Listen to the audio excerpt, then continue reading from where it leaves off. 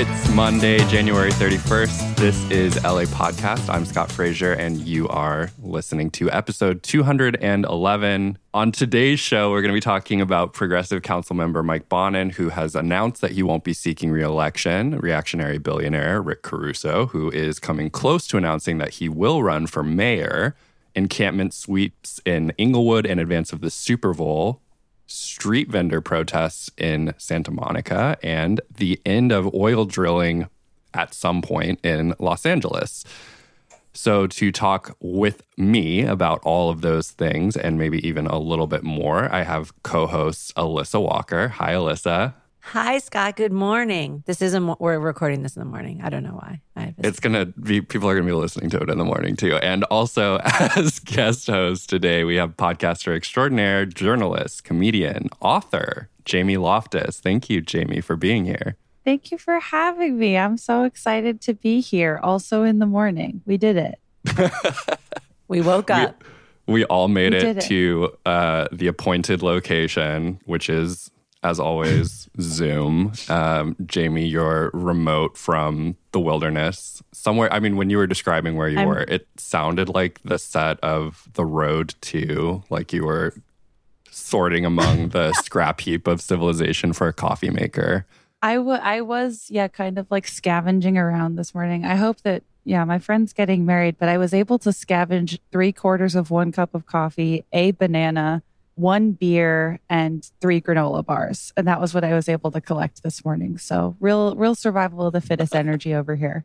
You're in like a Yellow Jackets themed wedding? Is that where you are? That sounds cool. Yeah, only one of us is going to leave. Is that what happens on that show? Well, I'm so glad that you made it. Multiple people, but I can't tell you. I'm so glad that you made it. I have not watched Yellow Jackets either, so references are flying over my head right now. As usual, I want to start us off with some upcoming things to know for our listeners before we get into the news. This is actually a really big week for us at LA Podcast. Wednesday, we have the first episode of 30 Mile Zone that we are putting out on its very own feed.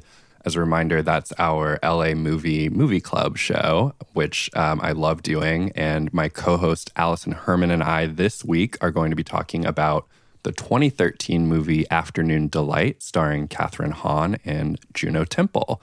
Sophia Benoit is our guest for that episode. It's really fun, and I'm very excited to get it out to everyone. So make sure that you go find that on whatever app you use to listen to podcasts, subscribe to it, and we're going to have a lot of fun talking about LA movies. Also, on Wednesday, in this feed, the one you're listening to right now, we have a really exciting full-length interview that's going to drop. Alyssa and I just spoke with reporter Justin Klosko, who has been covering the LADWP billing scandal, since its inception, which was about 10 years ago, if you can believe that. We've been getting a ton of questions about this case from listeners. More and more information, obviously, is coming out. People are being arrested. People are pleading guilty. So people reasonably have a lot of questions about what's happening and how it affects what's going to happen in LA's upcoming mayoral race. Justin was kind enough to spend a full hour talking with us about that, gave us all of the ins and outs. And, there's a lot of ins, there's a lot of outs. It was just helpful for me. I feel like I didn't even fully understand what was going on. And it was so much worse than I thought it was.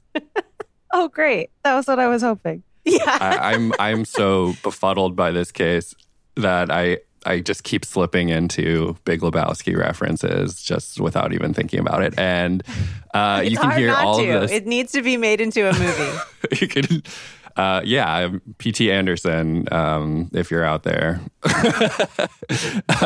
You can hear all of that on Wednesday, and we hope that you will give it a listen because Justin has done a phenomenal job covering that story, and we want to help people understand it to the greatest extent possible. We're able to do all of this, it should be said, with the help of our Sepulveda Pass holders. The Sepulveda Pass is what we call our Patreon subscription program, and everyone who is a member is helping keep this show going, keep it free, keep it ad-free. You name it, you're helping us do it. And we're so grateful to you. If you can, if you're able, you can support us by going to thelapod.com and clicking the support us link, or by going to patreon.com/LApodcast. Subscriptions start at just $5 a month or $50 a year if you're so inclined. Thank you to David, Sasha, and Michael for signing up recently.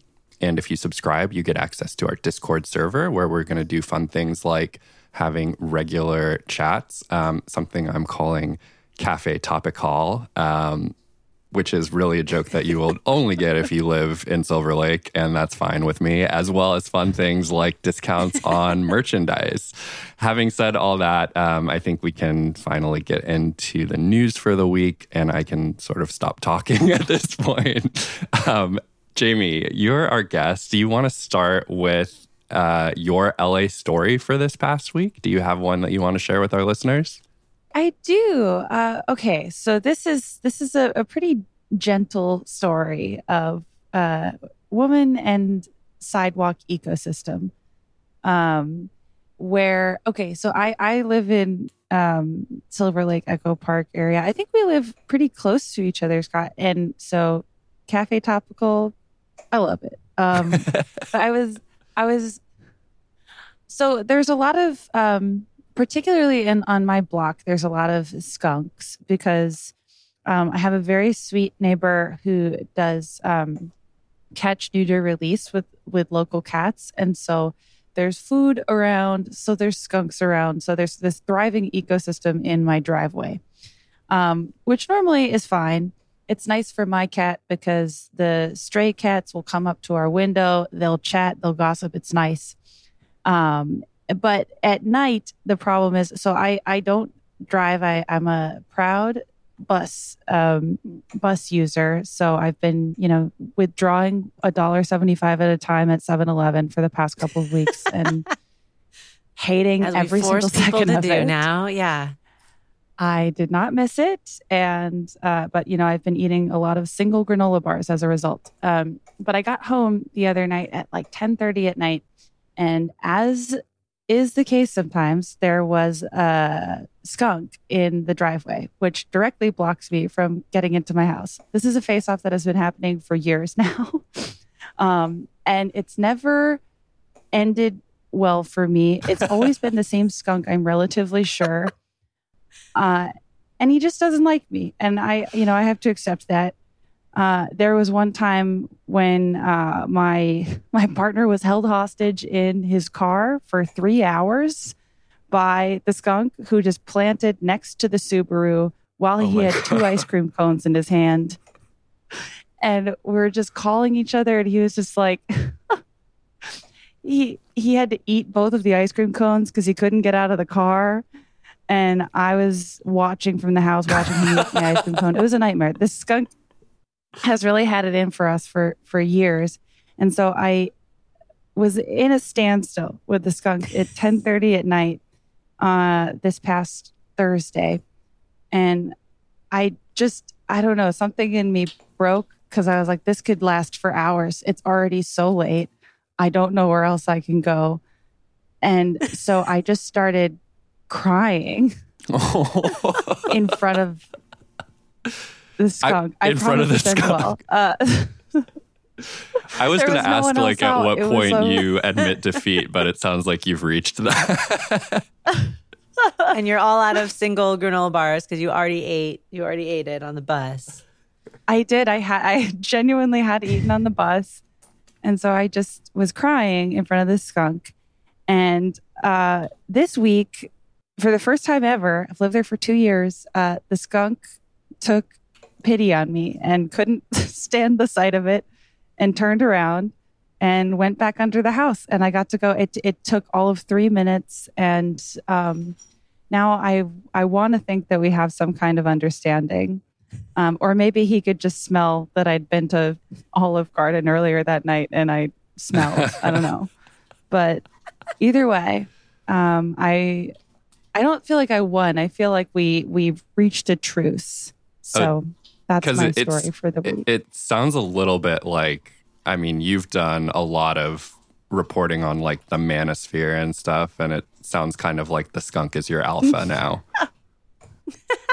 I think he might have even leveled up to Sigma, which is like a whole other level of masculinity that had not been previously accessed before someone made it up 2 years ago.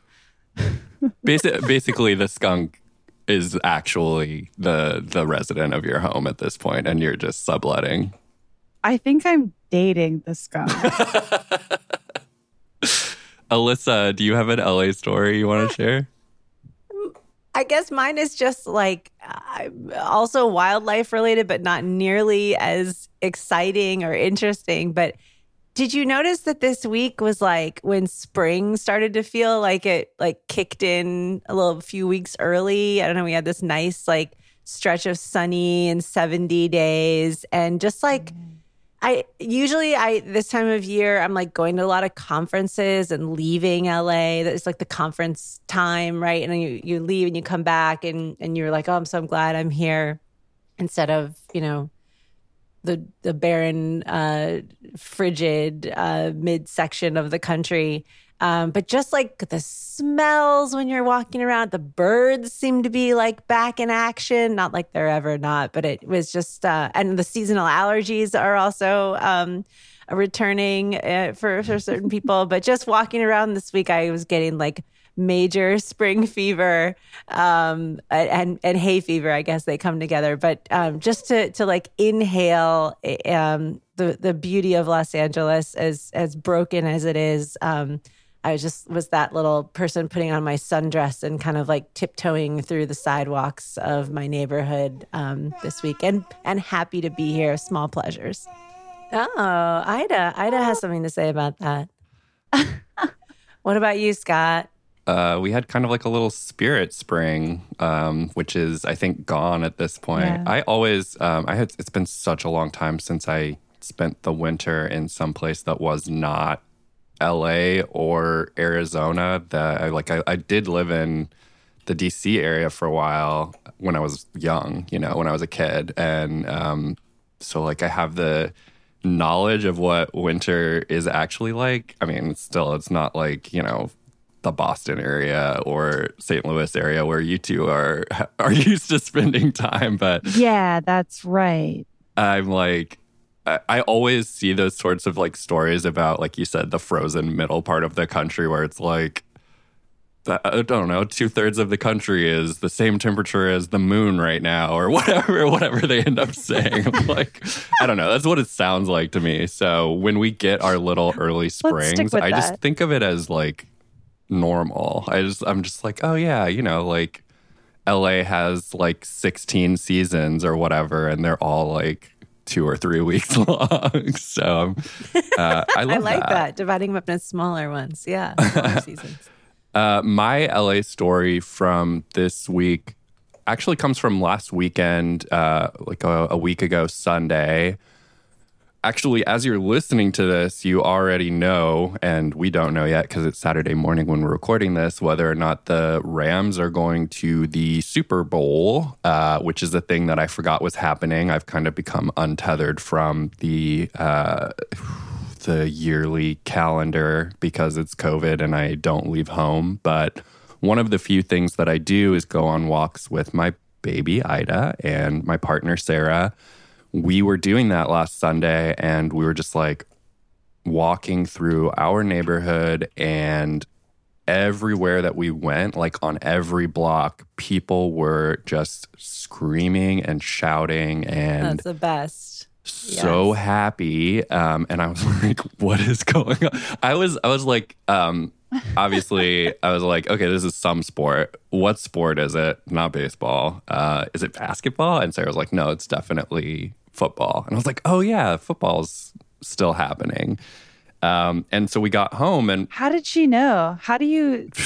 I don't know how. How do you distinguish a football from a basketball?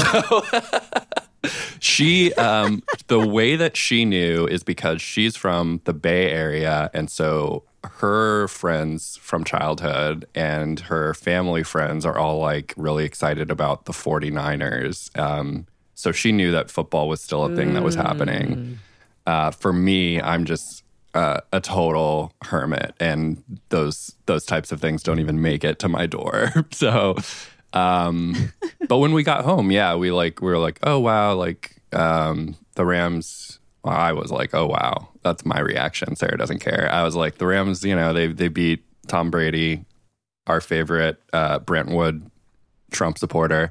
And they no team affiliation, just I only identify the team that way, I think. I don't even think he had a team. I think it was 12-on-1 and he was just out there in a MAGA hat. He's out there unmasked, unvaccinated, spewing propaganda. So anyway, we sent a bunch of people out there to tackle him in his MAGA hat, and that's what everyone in LA was cheering about. And so now it's San Francisco and LA playing for the Super Bowl, which is in LA. They're playing for the opportunity to go to the Super Bowl, which is in LA. But yeah, it was just really nice walking through the neighborhood and sort of hearing people just celebrating. We've kind of got a lot of that through the pandemic since we have won so many championships during the last year and a half. But But last year they played, didn't the Tampa Bay, they were in their own home stadium last year in the Super Bowl, and now it could happen again? Like, what are the chances of that? That is just absolutely nuts. That would happen 2 years in a row. Does it happen a lot? It seems unlikely. I'm asking the wrong person. Oh, well, I mean, if you want the math answer, it's 32 squared, which is, I just calculated it, one in 1,024 is the odds of that happening 2 years in a row. That's pretty amazing. I mean, that would be something, huh? Anyway. Okay, so let's talk about the news, which is a bit of a calm down. I apologize. I've actually been hearing from a lot of my friends lately. They're like, man, the show is so depressing. And I'm like, you know what? There's a bright spot at the end of this episode, actually. There's a positive thing at the end. Well, what I try and focus on, maybe I'm not highlighting it, but what I try and focus on is there are a lot of ways in which especially more and more, I think these days, people power is evident in some of even the worst stories that we have coming out of LA. And that's kind of encouraging. Yes. They're not always clear-cut victories because there are a lot of very powerful people and forces in this city. But there's a lot of fight in people. So I like that. There's not a lot of giving up. But we want to talk this week about what's going on in electoral politics because we had two very important stories developing. One of which, I mean, if you were listening to our show last week, we just talked about the failure of the recall effort against Councilmember Mike Bonin of the 11th District, which is LA's west side from Playa del Rey up to Pacific Palisades. And that was actually a big win for progressive forces in the city because that effort had gathered 40,000 signatures, a huge number and way more than they needed to qualify for the ballot. But when the city clerk's office went through the signatures one by one, they found that they actually had a large number, 1 in 3 signatures that came from outside of the district or not from registered voters. So that effort failed, and that was a really big victory. However, this week, Mike Bonin surprised Los Angeles by announcing that he would not campaign or run for a third and final term on the powerful city council. Bonin, for those who listen to the show, probably you're aware, Mike Bonin has been one of very few reliable progressive votes on city council, which is dominated by more conservative voices in general. In a very personal thread that he posted to Twitter, the council member spoke about his struggles with depression over the course of his life and how it has been increasingly difficult for him to deal with the rising tide of hate in his district. So we're talking about anti-maskers. We're talking about people who are really angry about the poverty in the district, who want to see criminalization of the homelessness be returned to with even more force than it generally speaking, has been over the course of this past several years. This was a really big and shocking announcement. Jamie, Alyssa, I'd love to just hear your takeaways from what Bonin had to say to voters and Angelenos and what it means for us as a whole. I mean, I was very surprised that this news broke, especially after the recall signature effort failed. I mean, reading through his, I do like applaud him for being so kind of candid in that thread. I don't know if that's something that's like hard for anyone to do, much less an elected official facing a ton of vitriol all the time. And I had to stop reading the, NIMBY quote tweets on that particular thread. But I mean, I feel like it's like we've lost an important advocate. And I know that there's certainly been like criticism of Bonin over the years, but I don't know. I mean, particularly in that district where it's like so clear that people need an advocate. I was really, I'm sad. I'm also concerned of who is going to fill that void in a city council environment that seems like it's increasingly hostile to progressives and to people who are going to advocate for the unhoused in particular. But I was, I'm still kind of shocked and really curious what you both think, because my reaction was, I mean, in terms of his speaking on his mental health, I mean, even if one like didn't struggle with depression, I can't imagine the kind of pressure that puts on a person of just being constantly flooded with hate on your, core beliefs. And I want to hope that a progressive will fill that space. But in that district, I mean, that's going to be so challenging. I don't know. I'm looking for a bright side. Does anyone have one? I think the bright spot for me, I also felt it like a gut punch, right? It was very surprising, and I got very worried about the future of the city in general. But I will say the amazing thing was looking at filtering out the bad quote tweets and looking at the tremendous showing of support from so many people who are working so hard in the city, being supportive of him. And also, which I think, to your point about like what he's been through, and we don't even probably know, 10% of it. There's probably so much more that he experienced. We just saw what happened in public.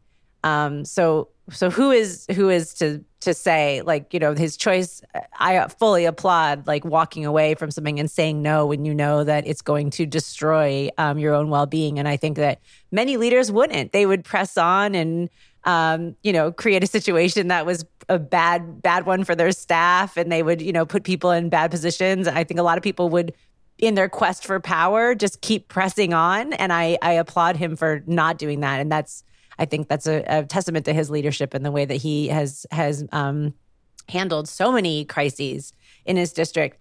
I do want to point out two things I thought were notable. One, there's very, like you said, very reflective thread, very personal thread on Twitter. Only 2 council members responded to it publicly on Twitter, Nithya Raman and Marquise Harris Dawson.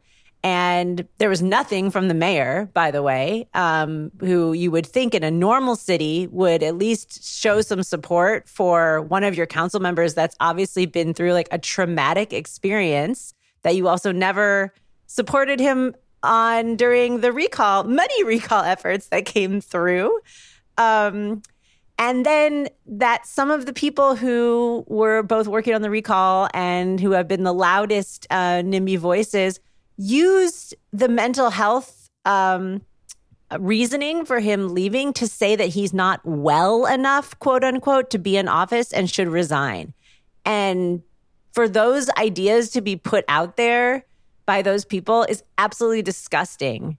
And we know that it's like a very small group of people who are very loud and have a lot of money that have made the biggest noise. It makes them sound louder. It amplifies their voices more than they should be. But to put those ideas out there and just let them be amplified in that way, I found like that turned my stomach, and I just couldn't even believe that's what I was seeing. And with no defense from fellow council members or anyone else, just trying to even applaud him for what he did. I wish I was more surprised at that too. Just like I'm never, there's the mask offness to that particular community. It just like knows no depth, but like I just don't like to put your name next to a thought like that and to spread an idea like that is just so dark. I don't know. Yeah. I mean, to actually just say, not only does anyone who experiences mental health issues is excluded outright from basically engaging in the political process, but that none of the millions, hundreds of millions of people in the country who have mental health issues that they live with every day deserve representation by someone who has a lived experience with what they go through. I actually personally would say I would be a little bit more skeptical of somebody who does not have any sort of mental health issues in the climate that we live in. Like, I think that's a little bit more suspect, especially in an elected office. But it was kind of like my initial reaction to Mike Bonin's announcement was at least beyond the initial shock and surprise and dismay, was just like how hard it is to be an elected official if you are. I don't think it's impossible to be in politics if you are not just like sociopathically self-involved, but I think being sociopathically self-involved probably makes it a lot easier because you just are not affected by the sort of vitriol and hate that you get from all corners. Well, in this case, from one very particular corner. It's so dismaying. I think that's the word that I keep coming back to. I do wonder, and now of course we'll be kind of left to wonder. Mike Bonin, who had faced a previous recall that didn't really go very far, was very close to being up for in an actually close to viable recall campaign this time around, and would have had to run the campaign to keep his current term and the campaign to be reelected almost simultaneously. That sounds like hell. It really, truly does. And I don't know. Do you guys think that Mike Bonin would have been able to remain in office if he had actually stood for election? I tend to think that he would have been reelected. I know it would have been a challenging fight, but incumbency is a powerful tool, and the fact that the recallers were not able to succeed kind of tells you that despite the loudness of that group, they were not a clear, they could not clearly boost a candidate over him. But there's a twist here because of what happened just days after Bonin said he wasn't going to run. Greg Good, who is a Garcetti loyalist, appointee to the Public Works Commission, had been saying that he was looking at running for Bonin's seat in the weeks before the recall was decided, the recall campaign ended, and supposedly has been seeking endorsements from other elected officials in the city and filed his paperwork on Friday. We're recording this on Saturday. So I have a feeling that maybe that's why we're not hearing so much from certain people on council or the mayor to protect Bonin's seat, because this was in the works to run someone slightly to the right center, of Bonin and attempt to do kind of what you're saying, like like break that incumbency stronghold apart.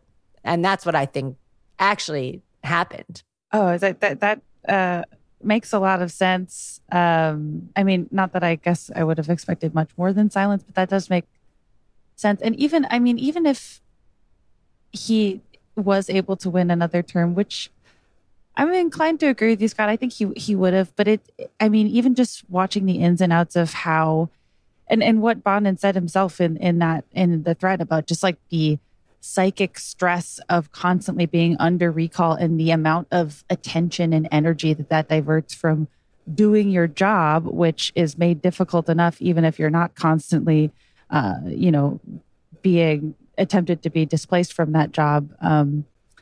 I just wonder, I just wonder how much it's possible to get done when that is a burden that you're facing every single day of just the same, mob outside your door telling you to fuck off. I couldn't think of a more elegant phrase. That sums it up, I think.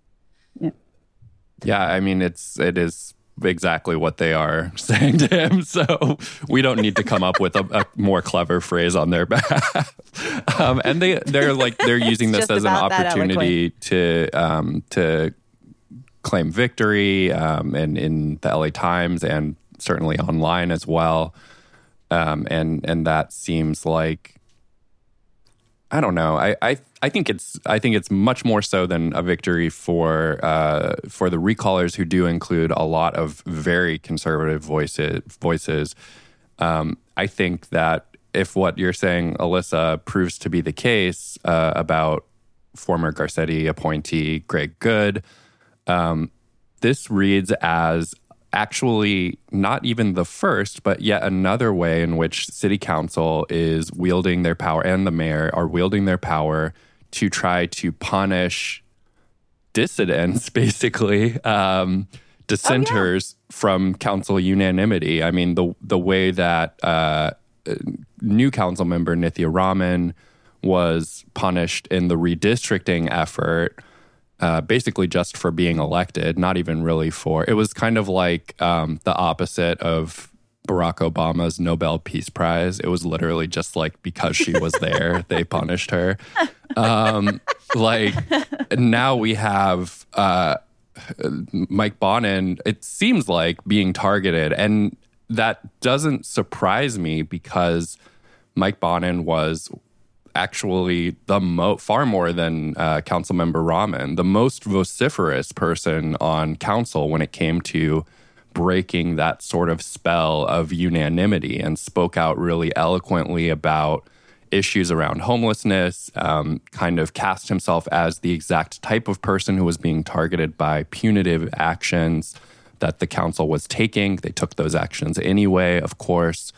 It doesn't surprise me that, behind their silence, they're actually potentially working to try and remove him as an obstacle. And so it's that's something that it's, I think, important to know about this city council, the lengths to which they'll go to sort of preserve the ability to do whatever they deem right and proper without having a dissenting voice to oppose them. Alyssa, there was also another big piece of political news that came out this week from our favorite mall developer. What can you tell us about that? Is he our favorite one? I mean, if any mall developer was going to run, who would be your pick? Like Chester Westerfield the third. Chester Westerfield. That's a good... Someone needs to do a power ranking of the mall developers. Yes. Speaking of people, I don't know, declaring or not declaring, or filing paperwork.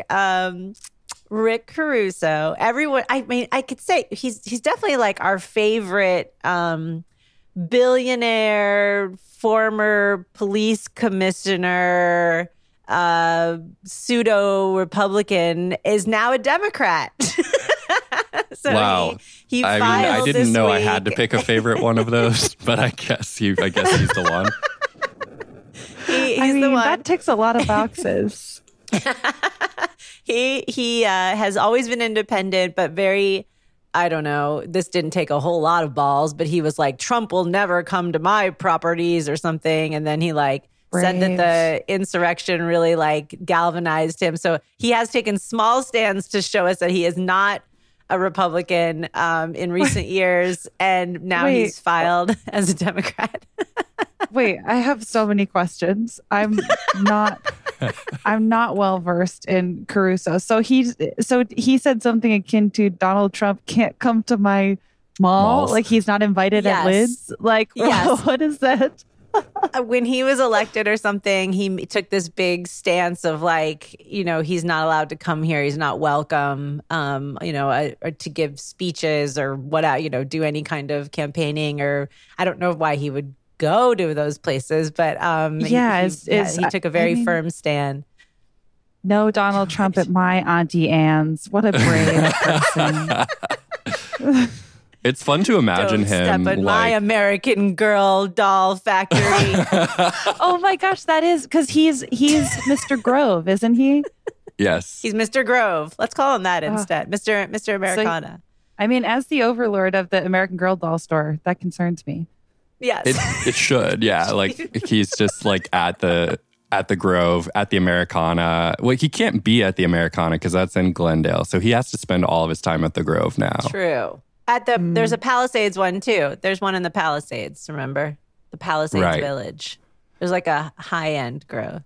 Rick Caruso's actual job, whatever he's been doing for the past couple of years, is mostly centered around USC, and that's been a major point of, and I hopefully will continue to be a major point of discussion as he, it seems inevitably announces that he's running for mayor. Although, I mean, we should point out he's had a very Bloomberg with the presidency. He's had a very long-term or Donald Trump with the presidency even, a very lengthy flirtation with the idea of running for mayor. May I just say, maybe dream bigger, Rick Caruso. I mean, mayor of LA is kind of small potatoes. But it does seem like this is probably the year that he runs. And as the sort of head of the powerful board of trustees, not sort of head, he was the head of the powerful board of trustees at USC. He has been in place in the aftermath of some of that institution's most publicly damaging scandals, including the admissions scandal, the rape scandal in USC gynecology, the scandals at USC School of Medicine, including the former dean Carmen Puliafito. Those were mostly things that occurred prior to him taking over, and he has been touting his role in helping to clean up the institution following that. However, the institution is, I would say, far from out of the woods, and I think that the Trojan family has had a lot of, not necessarily as a whole, but certainly members of the Trojan alumni community have had some concerns with his handling of that aftermath of those scandals. So, in particular, he has allowed some of the high-level executives at USC, including former President Max Nikias, to retain emeritus honors after they left the organization. There have been, of course, continued issues, particularly around the Greek life community at USC, which is now embroiled in another scandal around women's safety on campus and rape. So it's institutional change is difficult. However, what Caruso is, in my opinion, solely basing his run on, should he run, is he put out a Twitter thread to this effect, a screenshot to this effect. He's a Notes app guy. He's very difficult to read. He said that, we shouldn't trust the LA City Council or existing politicians to solve issues because they've shown that they can't do it. And he has the track record that shows that he can solve issues like this. The city of LA is far more complicated and complex than USC, despite the size and complexity of that institution. So it's a big step up. Anyone have thoughts to share about Rick Caruso, our future billionaire overlord? He's hardly an outsider. To try to paint himself as someone who like can get shit done when like he had all the influence and all the money and all the and seats on these commissions and all these, you know, I have had all these roles in literally like shaping neighborhoods also. So to pin a lot of this blame on, you know, who's been in power and like he's an outsider, that's such bullshit. Like that's not an accurate depiction of what has happened. I just feel like if I can't even get a lunch reservation at the American Girl restaurant, he shouldn't be allowed to run for mayor. But which is, I'm willing to publicly make that complaint. But I do feel like I squinted at that screenshot and quickly gave up. Again, a kind of a classic move for him to kind of take credit for all of the for USC as a whole. And it feels so typical of like, oh yeah, it was, you know, I was at the helm of all of these movements when that's demonstrably not true. He's taking credit for, you know, student activist work and other activist work. And also it's very up for discussion of how well those issues were actually handled, because they were delayed in being handled at all until there was immense public pressure. I mean, he's absolutely not an outsider. He's Mr. Mall. But I think it's interesting how he's Mr. Outside like, Mall.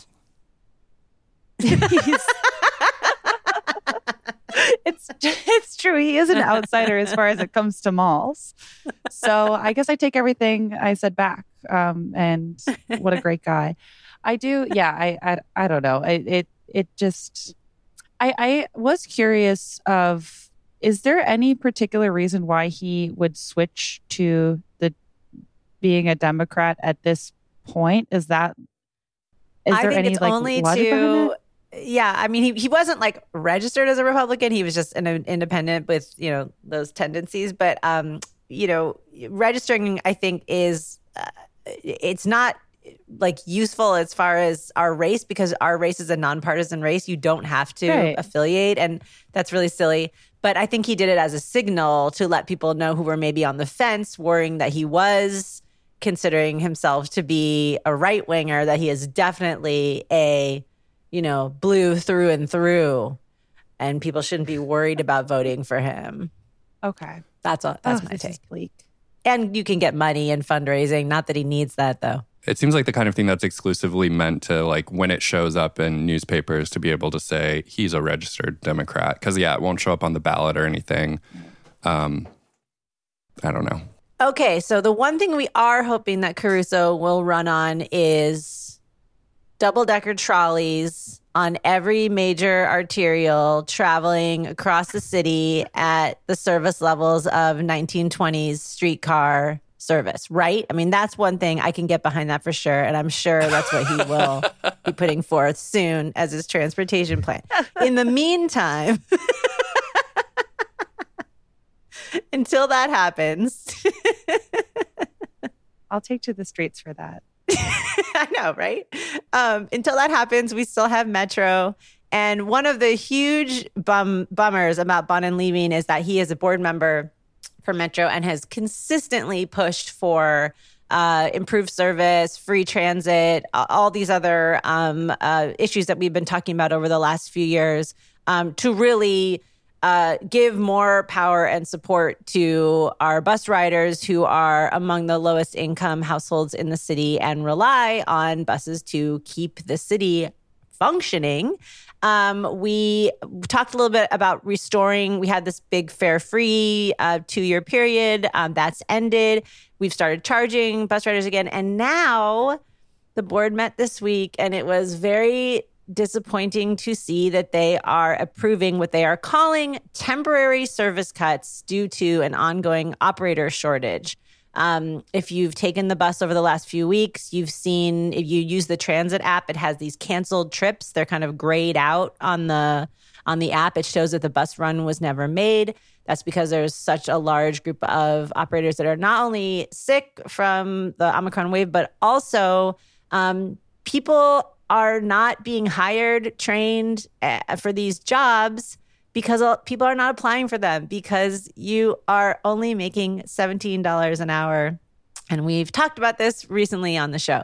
So now we are charging people again for service that is worse. And the cuts are going to be temporary until when, Scott? I don't know. Like, is there like a timetable now for when we might be able to see them coming back? Yeah, so Metro said, and I am extremely hesitant to even say this because there's not really anything to suggest that they will keep their word, and they've been extremely, extremely willing to just lie to the public or misrepresent what they're doing to the public. They seem to think that the public opinion is the thing that should be the first to go when it comes to transit service in LA, which isn't surprising if you've rode buses here.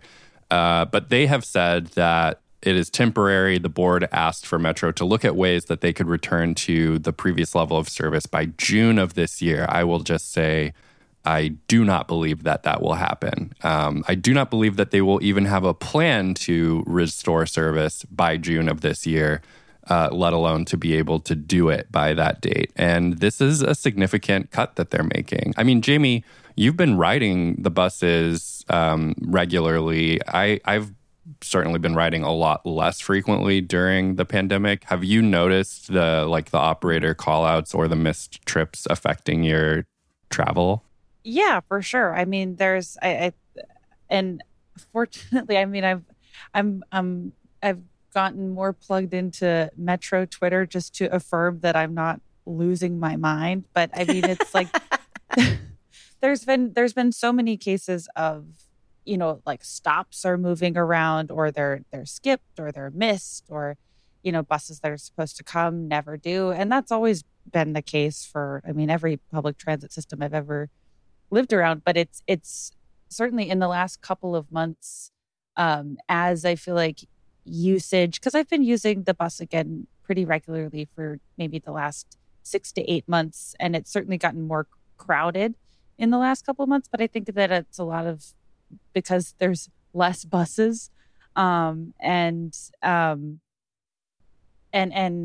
less service in general, which I mean, as kind of everyone can imagine, sucks most for the operators of the bus, who are just verbally abused to no end, even though it's not their fault. And also it clearly affects people. I mean, I generally take the 603, which goes to, Caruso Land. It goes to the mall. There's a lot of mall employees that I'm on the bus with that are constantly, I mean, like missing the beginning of their shift because buses won't show up, and just the effect that it has seemed more pronounced in the last couple months, and that's the 603 report from me. Which already has very long headways sometimes. So you're talking about maybe waiting an hour for a bus. Well, yeah, I mean, absolutely. The situation can be radically different depending on what part of town you live in because of the way that this is happening. So basically, we talked about and now I'm filled with regret that we gave so much air, and I gave so many hours of my life to writing about the next gen service changes. Because they seem to have been completely a sham to me now, that they were promoting that they're moving service to lines that were more heavily traveled by riders, improving service all over. Basically, what they're saying now is that due to the operator shortage, they've never even come close to offering what they reaped all of this positive publicity for announcing. They've never done next gen. They've never done what they told riders that they were going to do. Instead, They've been having the coverage depend variously depending on what part of the city and county you're in, based on basically whether or not they can find drivers to take those shifts.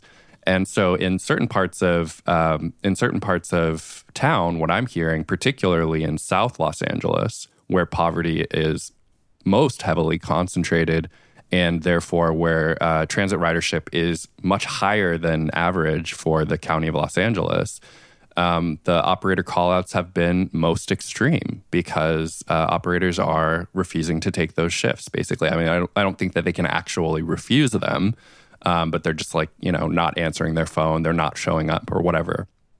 That's what I'm hearing. And I think that what that means is this is I think, we should talk about it in real terms. This is, as Jamie said, a tax that is being levied against the poorest Angelenos, like the wage workers, the people who are going to retail jobs, and what have you. Like, there's not a way to contextualize this where it's not directly punishing people who need transit to get to their jobs. And Metro's inability to run service on a reliable basis, and now saying, we've tried everything, we're going to cut service in order so that you can actually rely on the timetable. We're not going to try to get more operators.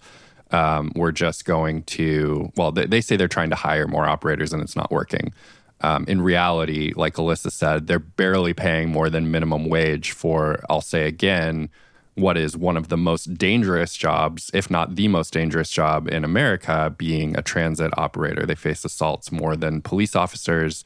They are extremely at risk during the course of their duties, and we're paying them nothing. So they're not really trying. And now they're saying they need to cut service in order to make it something that riders can rely on. But this is, it's a bad situation for riders. Metro has had high-profile attacks on people waiting for the bus recently. This doesn't help that, I think that people are scared to go on the system right now, and the ones that are doing so out of absolute necessity, and that's exactly the opposite of what Metro promised us as Angelenos, frankly.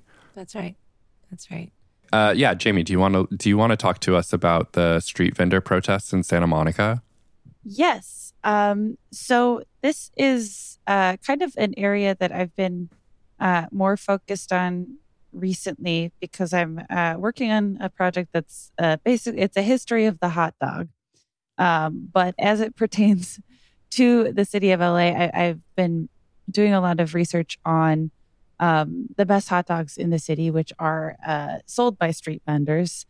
And so there was a protest this past Friday in Santa Monica by about a couple dozen street vendors. They protested on the steps of Santa Monica City Hall. And their argument, which has, a huge precedent and what I know has been discussed on this show many times about racial profiling and being targeted by the LAPD and by the city for just attempting to operate their businesses. It kind of remains unclear of what effect this protest is going to have, other than kind of raising awareness, if it'll be anything ongoing. But it's happening in Santa Monica in particular right now, and always has been. But there's only vendor food is very popular on the Santa Monica Pier, but it is constantly being, they're constantly being shut down. They're constantly being displaced.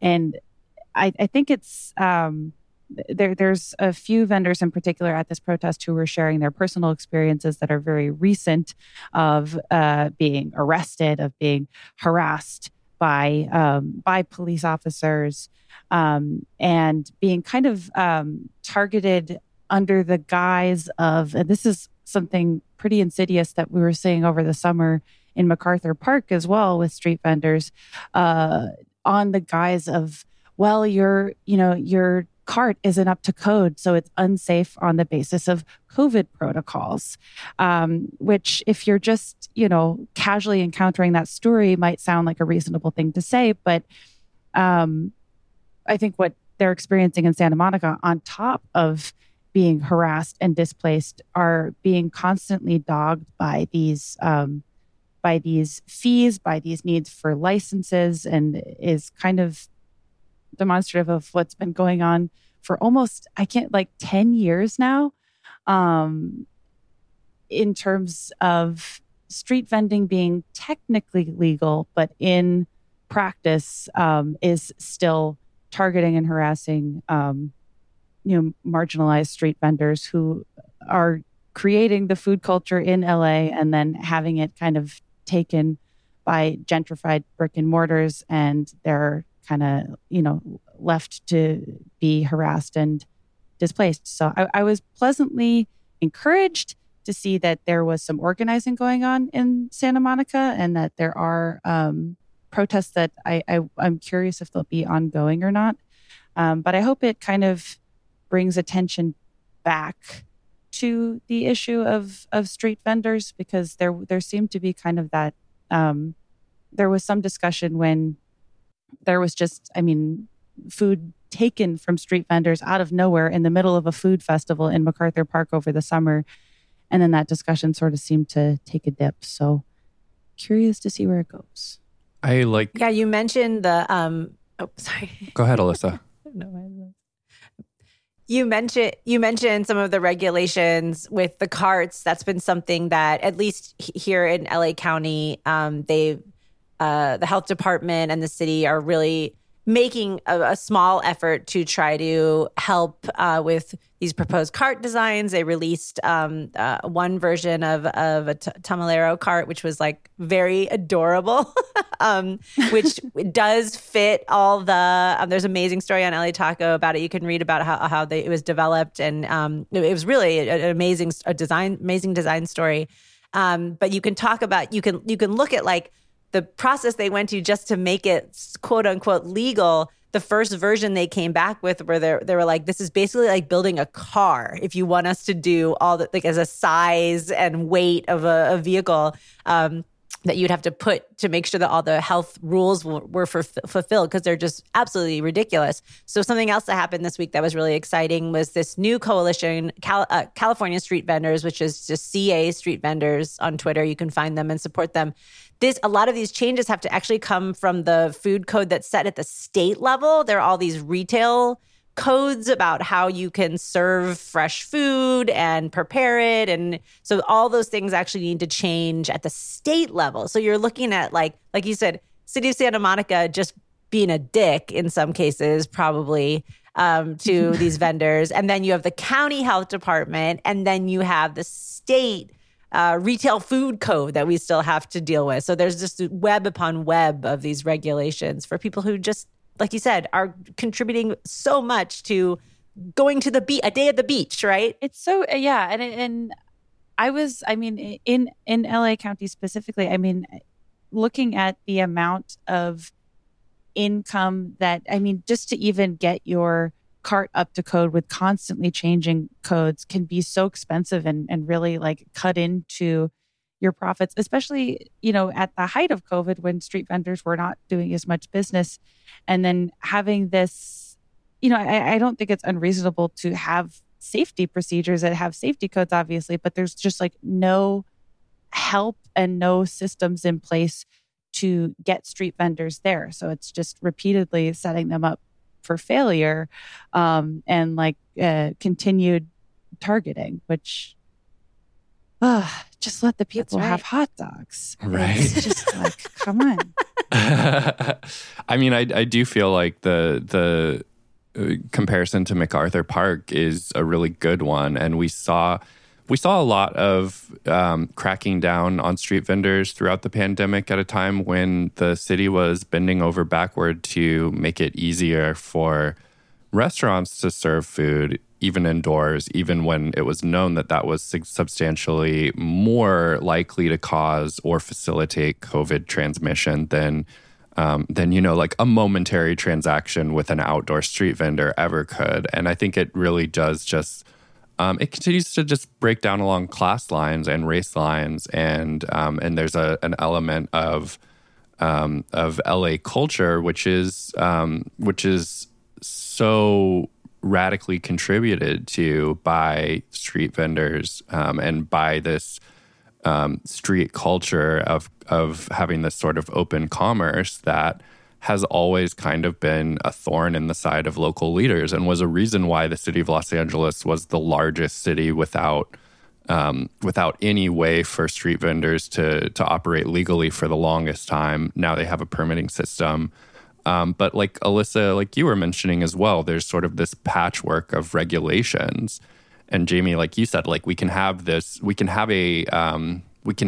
a safety code and a way to do this that doesn't make it so that, for example, like if I'm walking down the Strand between Santa Monica and Venice, like I go from being legal to illegal in the course of like, a 5-minute or 15-minute walk. Like it's just ridiculous. Right. That doesn't make sense. And I don't think that expectation would be put upon any group of people participating in business if they were not more likely to be, low-income brown folks. But that's typically what we see. And this is probably stating the obvious, and I promise to not keep rambling about hot dogs. But as I was going through, it's fascinating to me how many in the past 10 to 15 years, how many like gentrified brick and mortar hot dog locations have opened up in LA, some of which serve, a pretty good hot dog. But each and every one of them, if you look into their history, credit LA street vendors as their inspiration of why I wanted to, my hot dog story or whatever the fuck. But everyone, all of these, in majority white, majority upwardly mobile class wise, bougie hot dog business owners credit vendors who do not have the same rights and access to sell a better product for less money. And it's infuriating, especially when those same business owners are not, what I wish that we saw were more restaurant owners who are willing to stand with the street vendors who they claim are, inspiring their own overpriced product very nearby. But you don't really see a lot of that. I feel like, you see Roy Choi has always been amazing with that because he was, did operate as a food truck for so long and was, intimately involved in the late 2000s and the taco truck wars and all that kind of fascinating, bizarre history. But there are very few high up restaurant owners that are willing to stand with the people who are making the food that they're basically stealing and rebranding as their own. So I feel like there's a lot of different, like obviously the codes that street vendors are being kind of punished by and not given access to is a huge discussion. But I feel like there's also, it seems like, and I'm not an expert, but at least in the corner of hot dog world that I do understand, there is a lack of solidarity and a lot of empty talk in terms of, well, we love and support our LA street vendors. It's like, well, where are you when they're being harassed? That's right. So, yeah. So those vendors are working to get the state laws changed, and we definitely encourage that there is. I think their main goal is making it easier to get legal as a vendor and stay legal, as opposed to the current system where it's they're just like subject to whatever the whims are, basically, of the current political environment. So, support them in that effort, definitely. And we'll follow up with this story as it goes.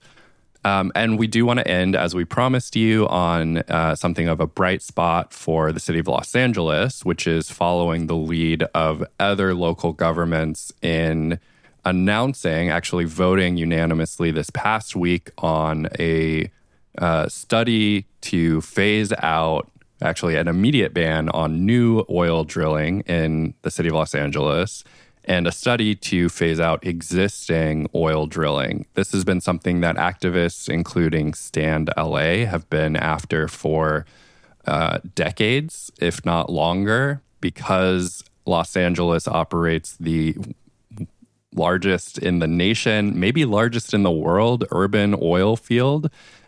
This is a major part of Los Angeles's history, is drilling for oil, and it has continued to be a smaller part of the economy of the region ever since the middle part of the 20th century. So we have lots of residential neighborhoods that exist in close proximity to oil wells. I actually am still kind of shocked that it was possible, and up until this year, up until 2022, to announce that you were going to start a new oil well in Los Angeles. I'm not entirely sure how frequently that was happening, but the city council has now just taken action to eliminate that possibility.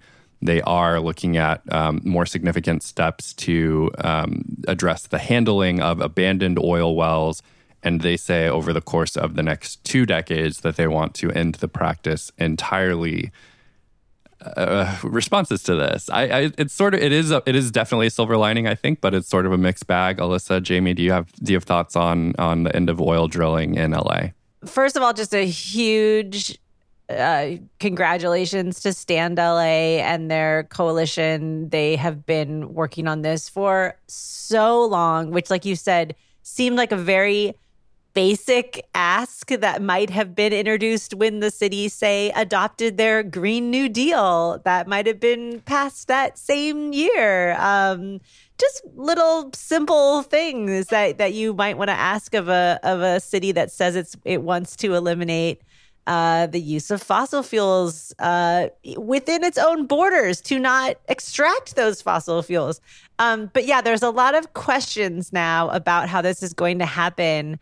And the speed at which or slowness at which it will happen, because what you're basically having to do now is negotiate with the oil companies, and there'll be studies and there'll be all these different evaluations. Politicians are good at that, right? They're good at negotiating with the oil lobby. Well, they're already such good friends. They're already so close to them. So maybe this will be what they say. Thank goodness that we took all that fossil fuel money, because now we know these people really well and we can make these deals because we call them all the time. So it's going to be, yeah, I mean, their claim is that, we made this investment, we own this well, and you can't take this away from us because this is how we make money. Because you know how fossil fuel companies have no money, so we should feel bad for them. I'm crying right now. I think this is like an incredible win for Stand LA, and I'm so happy that something nice happened, and just like the length of this fight is so discouraging, but also, I'm bringing the mood back down, because I'm like, well, when is this actually going to go into play, and how long is this going to take for us to actually see the effects? But I'm excited for the initial win. Yeah, it's definitely a big win. I'm glad that we can sort of start to think about a post-oil future in Los Angeles now. I'm always like, why is everything 2 decades? What? It's like, yeah. 20 years. I thought we famously didn't have 2 decades to resolve this problem. No, we definitely don't. Yeah. It blows my mind that everything is still 2 decades. It's amazing to me that we hadn't already sort of done a study on this, but that is a big part of the reason why this is such a big victory for that coalition that has been pushing on this forever and has not given up on what they're calling the sacrificed communities that exist within a very short distance from the location of active oil drilling sites. These are all over Los Angeles, and I think people probably don't realize that, but there's probably a former oil well in close proximity to where you live. Honestly, if you're in the city of Los Angeles, they're everywhere, and the active ones are primarily located near communities that are much more likely to have families living in poverty and families that are non-white. And the sort of working class fabric of Los Angeles is existing very close to the oil boundary zone, where negative health impacts can include things like an increased risk of preterm birth or even things like asthma and cancer. So like these are life-altering consequences that are potentially going to be suffered by people based on political decisions made by the city. Obviously, it does sound like as soon as there's any sort of real action on stopping oil drilling, this is something where the oil lobby is not going to stand pat. Clearly, they're going to sue, and there's going to be a major, I think we can expect a major public disinformation campaign, because that is sort of just like the nature of these things. One of the arguments that was made in the LA Times about closing local oil drilling sites is that it is, it's like one of those, what do they call? What do the neocons call it? It's like oil independence or whatever. Like basically like, oh, this frees us from dependence on the petrol states. And you have these groups, and the guy's name is amazing. Rock Zierman, CEO of California Independent Petroleum Association. That's a Channing Tatum character. That's not a person. Their argument, right? And this is so sneaky, especially with the conversations we've been having about like supply chain. But like, yeah, it sets us up for this situation where we're more dependent on foreign oil that will have to come through our crowded port. And you know how much you don't want more ships coming into your port, right, guys? Okay, well, first of all, Rock. We could turn that off too. We're going to work on that next. We're not going to have any oil coming through the port. But this is just like, it's always their argument. But the city, to its credit, even with our broken water and power department, has taken great strides to move us towards more renewable energy sources. And we are doing better at that than many cities. And so that is possible too, but it's not a good excuse for, not extracting our own oil within our borders, which is absolutely, it should stop tomorrow. Is it like if you want to be an oil lobbyist, you have like a porn name, like you have to like make something up that sounds like you belong in the oil lobby? Like Rex Tillerson. Rex Tillerson. Yeah. Famously. One. Another good villain name. So anyway, we have oil lobbyist Crude Derrickman, and he wants us to know. He wants us to know. Make you feel like you're piling out of the mystery machine to get mad. He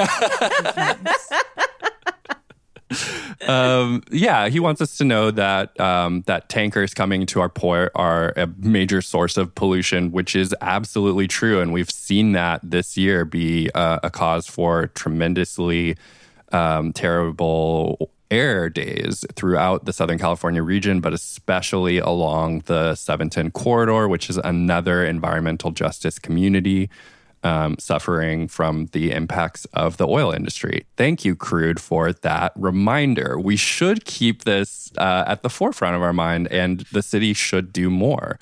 The city operates the Port of LA. And, despite this sort of like talking out of both sides of their mouth, which is what lobbyists are for, that they intend for what the LA Times has a source in there that calls it a sacrifice zone, right? they're saying that the cost of energy independence, that's another neocon thing. Freedom isn't free, right? So like the cost of energy independence is that you just sort of have to sacrifice some communities where Black and brown families live.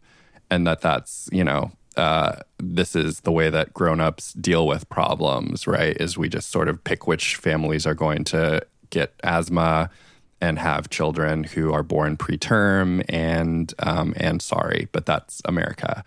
I think that his point should be taken at face value, and we should say like there are costs to the way that the port currently operates, and that the Air Quality Board, which is currently not very active on this front, should look very closely at what it means for us to have the current volume of oil imported in through LA's port, let alone potentially an increased amount to offset closing down local LA fields. That should just be a non-starter. So thank you to Rock. We agree. Being an ally, Rock. Thank you, Rock. We really appreciate your work on this issue, and shout out to, of course, genuinely Stand LA and everyone who has spoken up about ending oil drilling in Los Angeles. I think that does it for us this week. We've had a lot of fun talking to Jamie Loftus. Jamie, I hope that you come back on this show often because we love having you here. Thank you. Thank you for having me. Of course. And thank you, everybody, for listening. Alyssa, I hope you have a good rest of your morning. I actually am going to get some real coffee once we conclude I'm going to go eat some hot dogs. I'm in the mood for hot dogs. Yeah. Nothing like a morning dog, baby. morning dogs. Breakfast of champions. And one more plug for our Patreon subscription program, the Sepulveda Pass. If you want to check that out, it's thelapod.com. Click the support us link. We also have a newsletter, thelapod.com/newsletter. And we'll be back next week with a brand new episode. Thank you. Bye. I wonder what is going on here. Is the space hell or is it